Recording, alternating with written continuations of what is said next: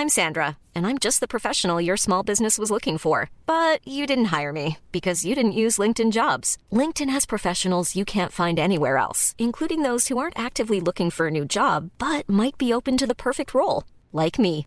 In a given month, over 70% of LinkedIn users don't visit other leading job sites. So if you're not looking on LinkedIn, you'll miss out on great candidates like Sandra. Start hiring professionals like a professional. Post your free job on linkedin.com/people today. You don't think that it's time that somebody cared enough to have a dream? Why are you getting so upset? This is not about you.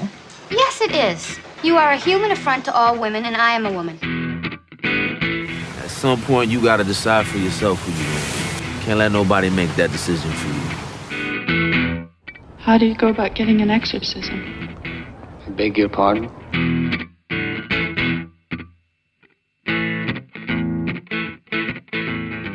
Hi, this is Mark Kermode. Thanks for downloading this Kermode on Film podcast. I am delighted to say that my guest this week is the great Neil Brand, composer, performer, all-round top man, fifth member of the Dodge Brothers, and somebody I haven't seen for over a year. Neil, how the hell are you? Oh, very well, thank you, matey. It's very nice to be catching up with you, even in a massive public stadium like this. And I have to say, I'm doing all right. I'm starting to feel like I'm coming out the cocoon again. Work's starting to slowly slide back towards me, and getting out, I think, is great. I did 2 gigs last week, which I absolutely adored. Yes, I honestly, life-changing. It was wonderful. I did a gig at the National Film Theatre in NFT1, where you do your live show, and played Buster Keaton's The General. I'll be doing that again later on this week. And then on Sunday, I went down to Horsham and played with a band, played with the Stane Street Sinfonietta, and we did Laurel and Hardy.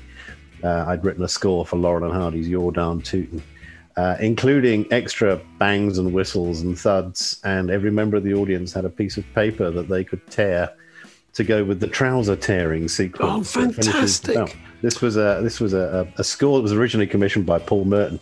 So, as I pointed out to people in the church, last time I was allowed to rip anything up in church, I was about 7. So, make the most of it. And we had 3 shows, and they were pretty much all full. So it was a really lovely and sort of joyous occasion. You could feel people really enjoying being out, hearing live music, being in a cinema or being in an audience. And yeah, just reminded me why I do this job, and was all the better for it. And just briefly, before we move on to the meat of the program, you had COVID during this lockdown. You are looking very well to me. Are you fully recovered? Bless you. Thank you. Yes, I think so. There's a little bit of hangover of sort of exhaustion. I get tireder quicker, but I don't know if that's COVID, long COVID, or if it's being 63. Yeah, we're just old, Neil. We're just old.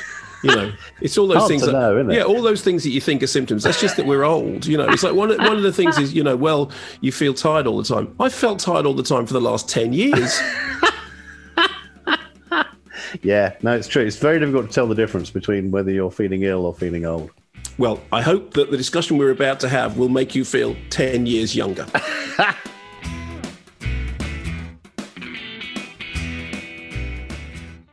Okay, so Neil, I got you on the podcast. I mean, partly I got you on the podcast because I wanted to talk to you because we haven't seen each other for a long time, but because I've been doing these countdown lists with Jack Howard in which we pick our top 3, favourite films in a genre. And I said, let's get Neil to do top 3 films about composers. I've also done top 3 films about composers. I think there is very little chance that we'll pick similar films because I imagine that, I know we play in a band together, but I imagine we have different versions of this. However, the way it works is this. I say my number 3. If it's in your top 3, we don't talk about it until we get to where it is in your top 3. So right. I'm going to start at number 3 for me. And I know it's a fairly popular choice, is Amadeus. Does that feature in your top 3? Yes, it does. Okay, fine. So straight away, Neil, we have a film that we agree on. Okay, so we can't talk about it now until we get to wherever it is in your top 3. So I will then throw it to you. Neil, what was your number 3? My number 3 was Ken Russell's Mahler. Is that in your list? No. No. Okay, well, That's completely insane. All right, so we've chosen 2 out of 3 the same films. Yeah, well, 2 out of 6, Neil. 1 out of 3, 2 out of 6. I mean, true. That's very Trumpian logic. the 2 out of 3. Okay, all right. In that case, we move to our number 2. So my number 2, and I'd be really shocked if this was one of your choices. My number 2 is a documentary. I have chosen Sisters with Transistors. Is that in your list? No, it's not. Okay, so let me tell you about this. Now, I know this is kind of slightly unfair because, really we're talking about, films about composers, we tend to think they're biopics. Sisters with Transistors is a film that I've seen just in the very recent past. It came out last year, although it came out here in the UK. It was on streaming services this year. And it's a documentary about women electronic composers. And there was a documentary just around the same time called Underplayed, which was by Stacey Lee, which was about the kind of gender imbalance in DJing and that kind of electronica.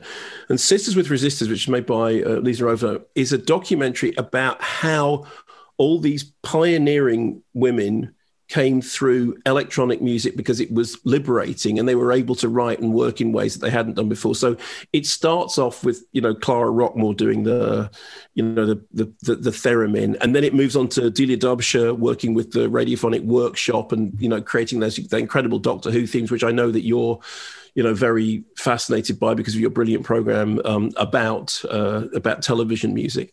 And then Susan Ciani, and who did, Incredible Shrinking Woman. And it talks about Bibi Baron, of course, Bibi and Louis Baron, who did that amazing electronic music for Forbidden Planet. There's this beautiful detail. I hadn't even realized this at the time. The music for Forbidden Planet was not allowed to be called music. It was a union issue. So they had to call it electronic tonalities. And I love the Forbidden Planet soundtrack. I've always thought it was one of the my favorite soundtrack albums because it's just it's this incredible electronic noise made by overloading circuits, a lot of it, and then modulating the sounds as the circuits kind of collapse. And the music unions within the film industry wouldn't allow them to refer to it as music because they said it's not music, it's noise. So they had to call it electronic tonalities. And the documentary, which I would recommend to absolutely anybody, it's just really, really fascinating. It's all about how the changing face of instruments changed the makeup of who was able to be prevalent in the field. And it's narrated by Laurie Anderson, which obviously gives it a great amount of weight. And it's such good fun. Honestly, it's such good fun. And I just had a phone call from a friend of mine in Cornwall just recently who said, have you seen this thing, Sisters with Transistors? It's just brilliant and you'll love it. And I said, yeah, no, I have. It is brilliant and I do love it. And I've put it in this list because I think it's about the way in which the technology changed composition, and it changed who got to do the composition and how they got to do it. And I just loved it. So that's my number 2. I just wanted to be introduced as a composer and to start to point out how hard it was for women to be taken seriously as creators of music. This is the story of women who hear music in their heads, of radical sounds. This is the story of dreams enabled by technology. Using all of these, we can build up any sound we can possibly imagine. In electronics, you're dealing in energy. As a matter of interest, is there any feeling from it that the idea of a woman doing this work rather than a man changed the nature of the music? I mean, is there any sense of a female perspective on this beyond the fact that they're women? Some of the contributors talk about it in terms of in terms of gender. Most of the contributors talk about it simply in terms of that everything's to do with accessibility. That, I mean, obviously, what happened with the BBC Radiophonic Workshop as Delia Derbyshire's work, kind of became consumed by that. When you actually see those films of her composing in that studio, one of the things that's amazing is that she's in the studio. She's got access to all that stuff. Well, obviously, as electronica changed, people were able to do that at home. They were able to do it in their own, in their own spaces. Mm. And so but yeah, I think that there is discussion of whether this stuff feels more feels more, male feels more female. But there are so many different voices in the documentary that there's not one overriding conclusion. And that's the great thing about it, is it's just, it feels really diverse. I mean, I know you love I know you love the Doctor Who theme. And I mean, that is an extraordinary composition, isn't it? It really is. One of the things that came up in the TV series, which I thought was fantastic, was that one of the very, very last projects that the Radiophonic Workshop did before they did the Doctor Who theme was a BBC history of steam trains. And for that, they've been trying to work various electronica to get the sense of steam and railways and so forth. And one of them was this thing she put together, which was this chuck-ta-chuck, chuck-ta-chuck, chuck-ta-chuck, chuck-ta-chuck. Well, that is the Doctor Who thing. Yeah. And I love the thought that out of railways came dang-a-da-dang, dang-a-da-dang, dang-a-da-dang, dang-dang, dang-a-da-dang, because you have immediately both the sense of a creativity at work, and of course I think Delia Derbyshire, when you see her working, as you say, she is an absolutely engaged scientific mind who happens to be a creator and an artist as well. And so the science is being put through this wonderful sense of a whole series of different inspirations, most of which, of course, are oral, but also this idea that from one job comes another. Into Doctor Who goes something they've worked on something else. And it is a factory. It's the other thing I love about the Radiophonic Workshop. It's another BBC department in which they are being asked to provide music by the yard. And some of it will be fantastic and last forever. Some of it will be forgotten straight away. Some of it may never be used. Some of it may, Blood Knocked Stomach will turn up again in various Spike Milligan programs. But within that, there is this lovely mix of creativity and sheer pragmatism in which they go, oh, yeah, do you remember that thing we did? Yes, let's try that. And of course, that's the heart, I think, of early electronica. Is quite often you hear something, you don't know what you're going to hear. And the other thing in terms of those connections, you say that the trains gave us the Doctor Who theme. Do you know which best-selling, almost of all-time pop record is ripped directly off the Doctor Who theme? No. Do they know it's Christmas? Midge wrote it in a taxi to the Doctor Who theme. That it's absolutely it's Doctor Who, and he said that was the tune he had. They were in the taxi. The studio he needed to write the thing, so he just thought I'll do the Doctor Who theme. I love it. Which went on to be one of the biggest selling records of all time. Okay, so that's my number 2. As I said, it's kind of, but I thought you'd love it as well. But honestly, you should see this, Doc Neil. You would. It's not a patch on your television programs, obviously, but it is a real insight into the creative process. Okay, what is your number 2? My number 2 is Walk the Line. Wow. Okay, go ahead. I love that film. I'm very fascinated by artists that I know something about but don't know much about. And although I could tell you what Johnny Cash sounded like, and I could probably tell you before I saw that film a couple of the big hit numbers, I couldn't tell you much more than that until I saw the film.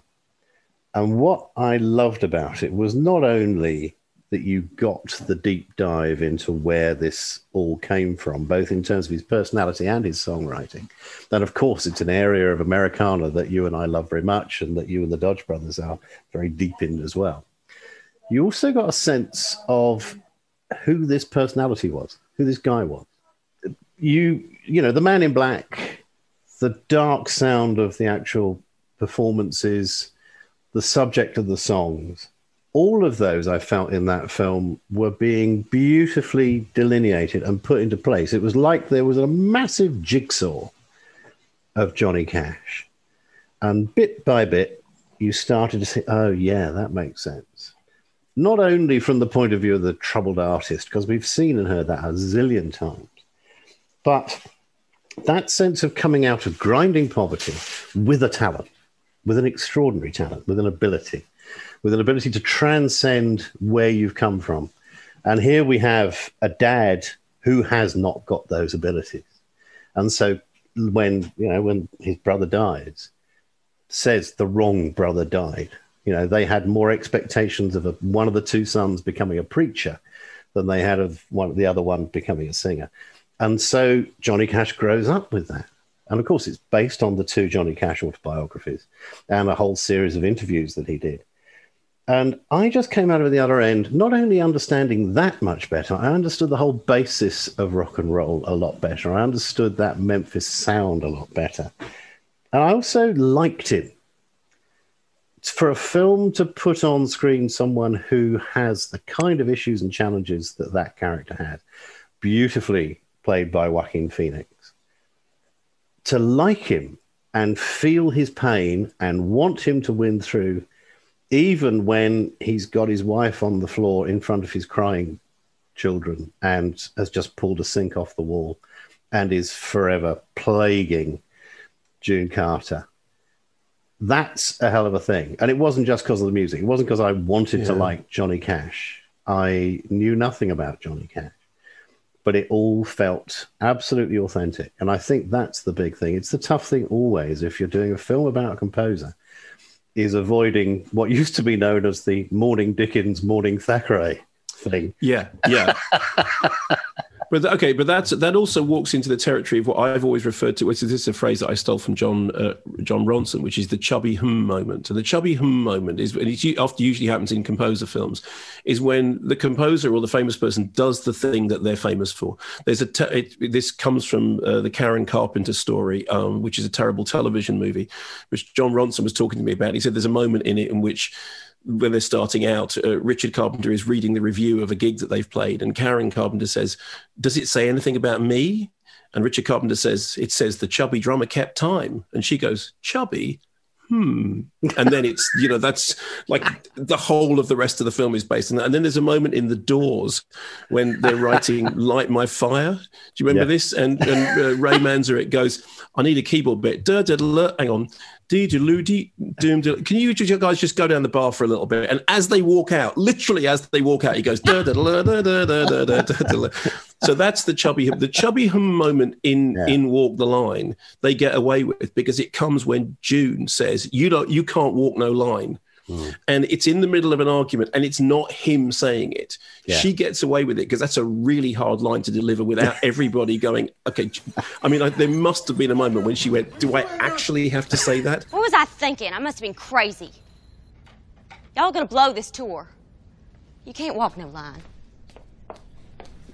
Jim, we ain't blowing the tour.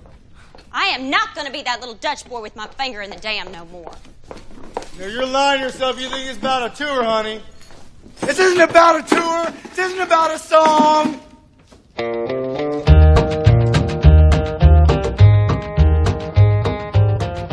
The other thing I love is the description of why those songs sound like they do.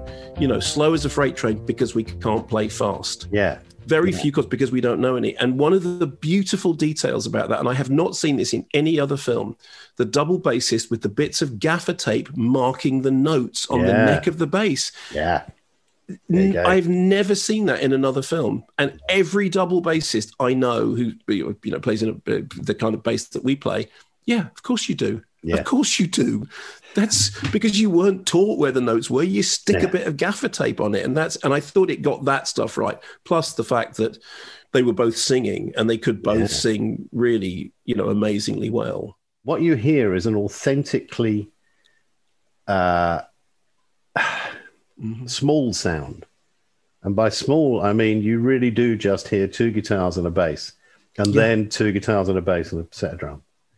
And that goes for pretty much the whole of the score. There's no point at which we suddenly go into, "Oh, isn't Johnny sad?" string, which of course would have killed it stone dead. Yes, here is a soaring piece called "Johnny is Sad." Yeah, or "Johnny is Angry."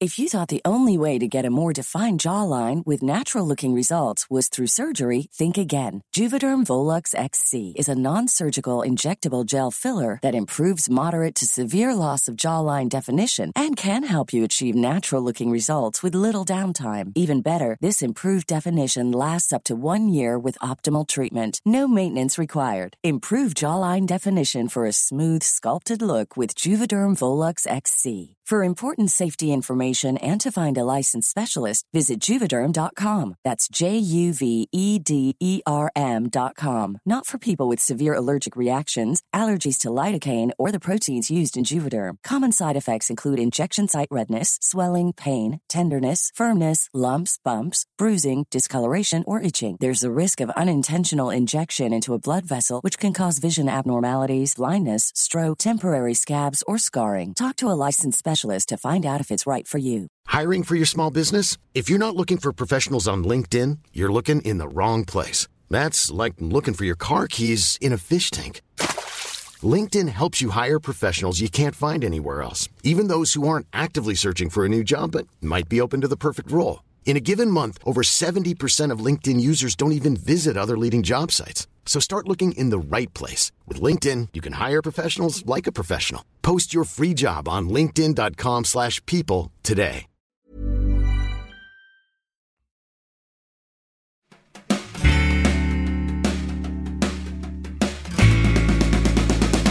So we now move to our number one spots, which we already know. And I'm just so amazed that we both chose. So I'm going to go first. So my number three, my number one is your number three, and your number one is my number three. So my number one is Ken Russell's Marla, and I'll tell you exactly why it's Ken Russell's Marla.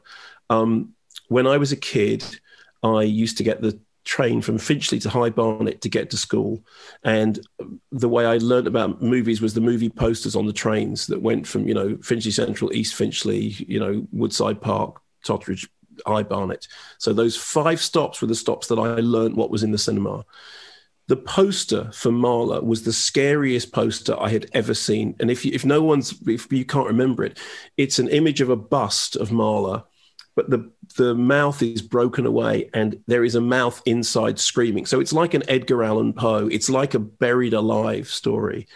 So the film, it's a biopic about him. I didn't know what Marla was. I didn't know who or what. I mean, I actually thought the word was Mathla because you'd see it on a train. I'd never seen Marla's name written down. But I saw this image and it struck me. I thought it was a horror film. Years later, when I'd seen things like Tommy and, and I kind of, by that point, knew who Ken Russell was. And I went to see Marla, as it actually turned out to be. And I had, I know it's the temptation is to go back to Russell's BBC films because those BBC documentaries and, the films about composers are brilliant. But when you come to the feature films, I mean, I love Listomania because I think the whole rock star thing works really well. And also because I remember Roger Daltrey saying that he arrived on set and there was a massive hydraulic penis. And he went, yep, it's a Ken Russell film.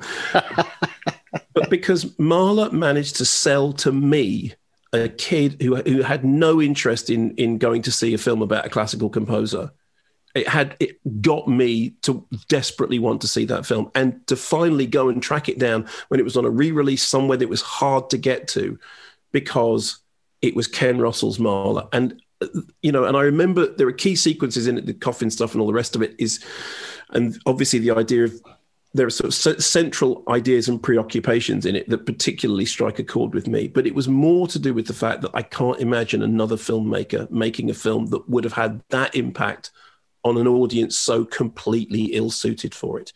Tell me why you love it. Again, as with Walk the Line, I didn't know much about Marla until I saw the film. I didn't know much about the music. I didn't know anything about the man. There was something I take absolutely on board about how it was promoted, but there was also something kind of very sort of naughty and adult about it. And I think that was the other thing that flew in the face of Radio 3. This was not quiet, contemplative classical music. The explosion of the hut on the lake at the beginning. This good old Ken. This is him slamming Alexander Walker over the head with his own newspaper review. This is what this film's going to be about. Do not think for one single moment it's not. Boom! And that wonderful chord, and I couldn't tell you which symphony it's from, but it is from some huge, that is a Mahler chord. And after I'd seen the film and felt that I had at least my bucket partway full now about Mahler, I then went and I listened to, first of all, the first symphony, sat and listened to that, completely blown away by it. And so much of the first symphony turns up in the film. So then you hear a piece of the symphony, oh my God, that's when he's did it, all that stuff. Then I got the fourth, and the fourth is bananas. And I even went to the library and found the score of the fourth, because there were so many things in it that when I heard it, I thought, I don't understand that. I don't know that chord. I don't see what he's doing. I had to get the score and look at it and realize that what he was basically doing was clusters of notes in a way that jazz people would understand, but for his time were phenomenally advanced. I mean, this was symphonic writing that understood the miasma of notes you could get and how much extra you could get out of not open chords, not open harmonies. So Ken taught me that as much as anything else. And so much of what's in the film, of course, it links completely between the way Ken reads Mahler and reads his motivation, his psychology the whole time, and the music that is coming out as a result. And I just thought it was the most superb joining together of the two. And it started me off, not just on a love of Mahler, started me off on a beginnings of an understanding of tougher classical music that wasn't Beethoven, Mozart, Handel, etc. You take care of the children and I'll take care of the music. You're inhuman. You'd rather sacrifice the lot of us than lose one note of your wretched music. Mummy!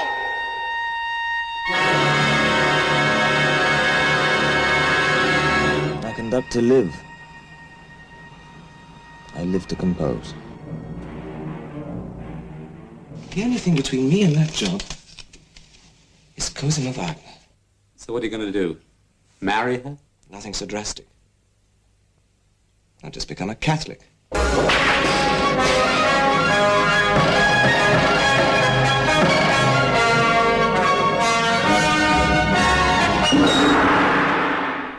I had the pleasure of knowing Ken quite well because he was a neighbour, and I interviewed him, as many people did, and talked to him about classical music. And he used to tell this story that he really didn't know much classical music until one day he heard the Rites of Spring, and he got on his bike and he went down the record shop and he said, "Have you got this?" And they went, "Yes," and they gave him it, and he took it home.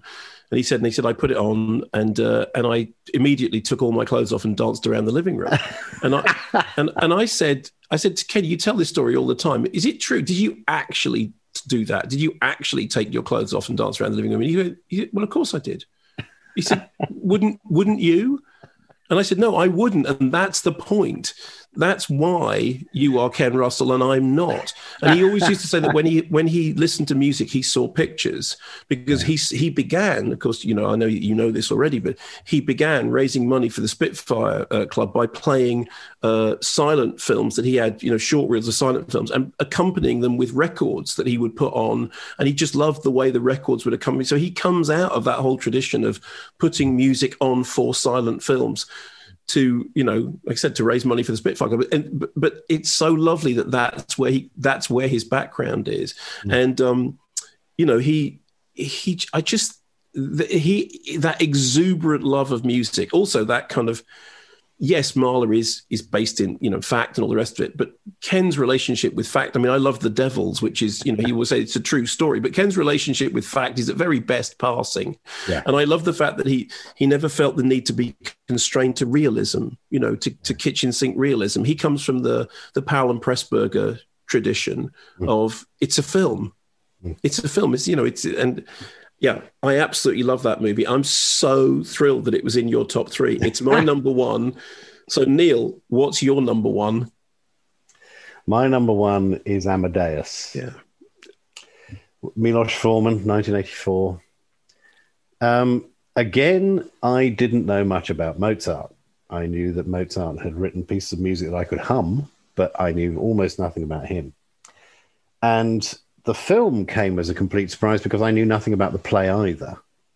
And I think, it's worth mentioning that one reason why Amadeus works as a fantastic story, because it's the suggestion, which has always been there, but Peter Shaffer took one stage further, that Mozart's death was brought about or was in some way or other hurried on by another composer called Salieri, Antonio Salieri.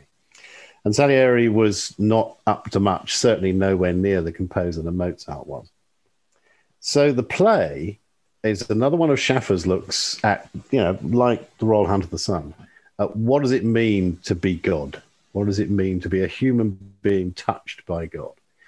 And in this case, what does it mean to be a very ordinary human being who has the most horrendous attitudes to the world? How can you say you are Amadeus, the beloved of God, if you do fart gags and get drunk and are horrible to people and generally behave like a rock star? So the film took that several stages further. And we have F. Murray Abraham as Salieri watching Mozart getting up to all these things and yet producing music that Salieri knows absolutely he could no more score himself, compose himself than Fly to the Moon.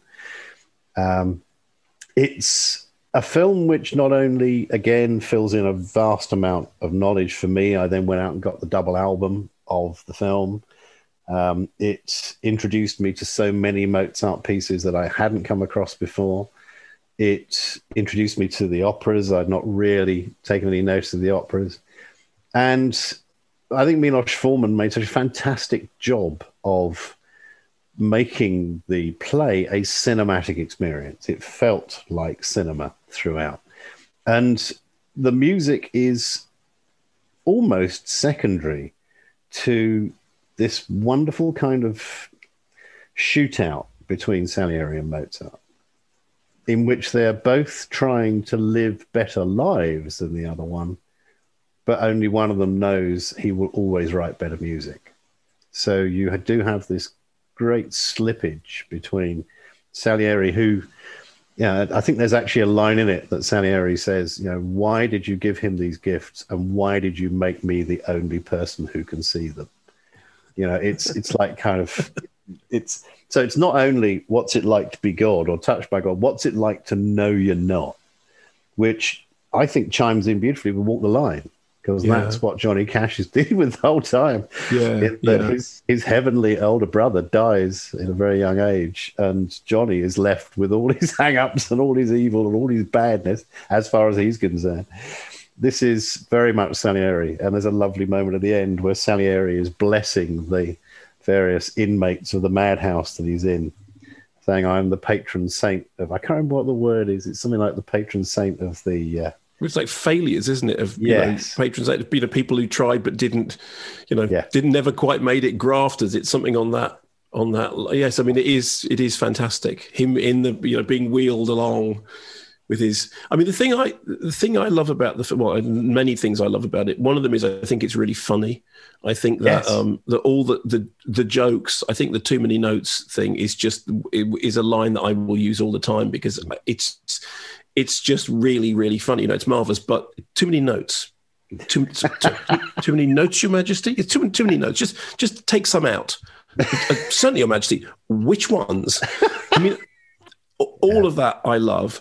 I love the fact that he has this ridiculous laugh that is so grating on the ears, and yet the fact that the vessel is the wrong vessel. The thing about, I'm vulgar man, but my music is not vulgar. I love that. I love the fact that it is seen through the eyes of, as you say, somebody who appreciates it but can't do it, and therefore is kind of driven almost insane, because it is like God's great joke, isn't it? You've got these. Which one of these do you want? Do you want the one who literally sits there and praises you every time he manages to string 3 notes together, or the grubby one who the last time we saw him was under the table, half naked, with the nipples of Venus and all that? The rest of it, all that stuff going on.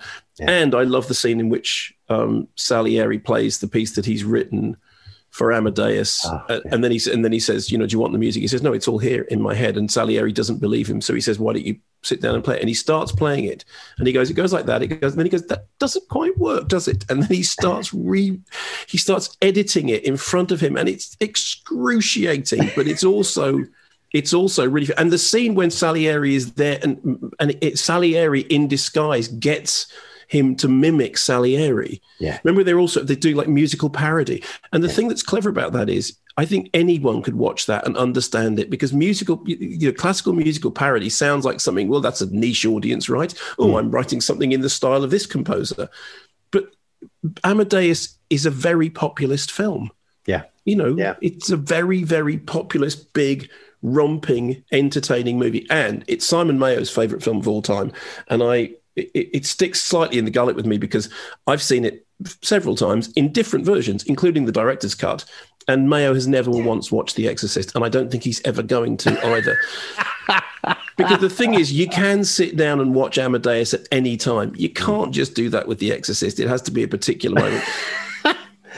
It does have a chubby moment of yours, which is actually Mozart literally composing a piece of music on his deathbed, which Salieri has to take down. Do you have it? Do you have it? Yes. Do you have it? But that fantastic thing of, if we're going to do a film about a composer, what the hell? Let's just hear him coming up with it and humming it to somebody else.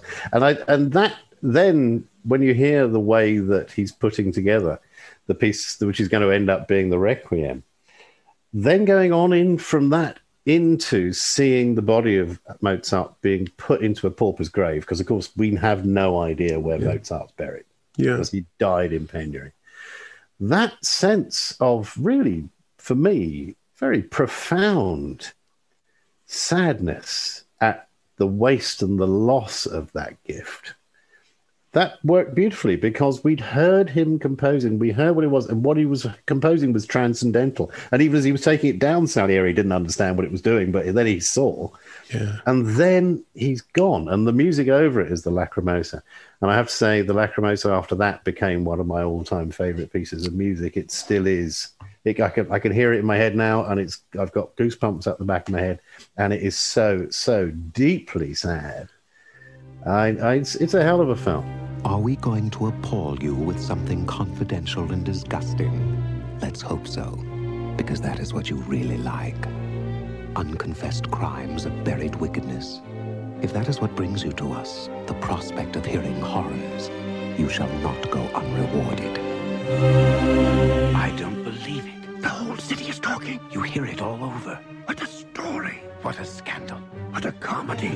What a tragedy. Incredible. I don't believe it. Who can believe it? What horrors have you heard? Tell us. Tell us. Tell us at once. Tell us about Wolfgang. Amadeus. Mozart. Mozart? How good is he, this Mozart? He's remarkable. Is an unprincipled, spoiled, conceited brat. I'm a vulgar man. But I assure you, my music is not. He is divinely inspired. He is arrogant, vulgar, obscene. He creates music for the gods. He is passionate. He burns with fire. He is an angel. He is a devil. He claimed he'd been poisoned. Some said he accused a man. Some said the man was Salieri. Salieri? Salieri. I don't believe it. All the same. Could it be possible? Did Salieri do it after all? Did he murder Amadeus?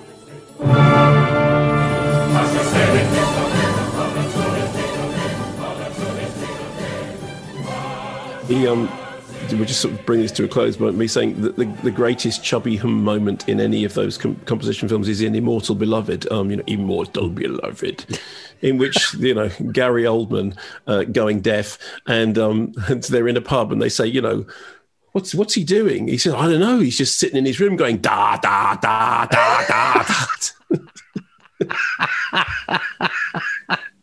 da. It always reminds me of that advert about, what about your unfinished symphony? What about my unfinished Cronenberg? It's like it's that level of crass contrivance. Okay, so Neil, it's a real pleasure. Let's just recap our top three because it's so lovely how much synchronicity we had. So at number 3, I had Amadeus. At number 3, you had Ken Russell's Mahler. At number 2, I had Sisters with Transistors. You had Walk the Line. And at number 1, I had Ken Russell's Mahler, and you had Amadeus. We've been in a band together too long. We are actually starting to think like each other. Neil, thank you ever so much. It's been a real pleasure. I cannot wait to play again. I really, really want us to be out gigging again. What have you got coming up? Since you're here on the podcast, what would you like to tell our listeners that's happening with you? Well, at the moment, not very much live. Bits and bobs, which I hope are going to survive through July and August. I shall be playing with a bit of luck, Munich in August. I shall, with even more luck, be playing in Devon in July. And I'm writing a piece of music which has been commissioned. It's a private commission, which is rather fantastic, which is a piece for organ and soprano, which is actually a heavily disguised ghost story. And I am having so much fun with it. Fantastic. We're still deciding quite how much we're going to give away in the promotion of the show, but it's lovely, and it's also an instrument and a voice I've never written for before, so that's great. And next year, if everything goes well, I should be writing some silent film music for the Brighouse and Rastrick Brass Band. Oh my! Wow, Neil. So wow. I could not be happier in how my future composition world looks like it's going to be going. Well, hey, if you ever find yourself writing a piece and you need a theremin, you know who to turn to. Man. Thanks ever so much for listening to this Kermode on Film podcast. If you've enjoyed it, subscribe. Remember, tell your friends. Check out all of Neil's stuff. There's a whole bunch of Neil's music online, which is really great. You can follow Neil on Twitter. Neil, your Twitter handle is... Neil K. Brand. At Neil K. Brand, and there's loads of great stuff there. Thanks for listening. Stay safe. Keep watching the skies. Speak to you next week.